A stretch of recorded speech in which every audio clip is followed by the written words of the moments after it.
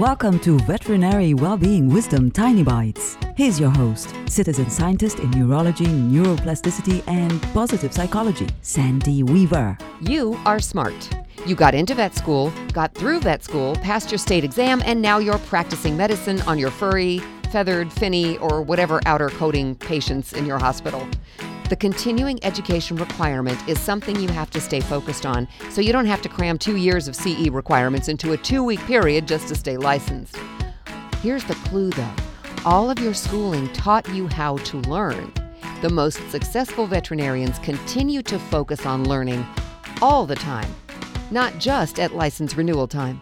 For tools to create more success in your life, visit centerforworkplacehappiness.com.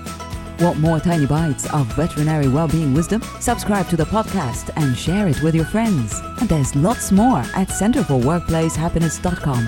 Here's to your well-being, one tiny bite at a time.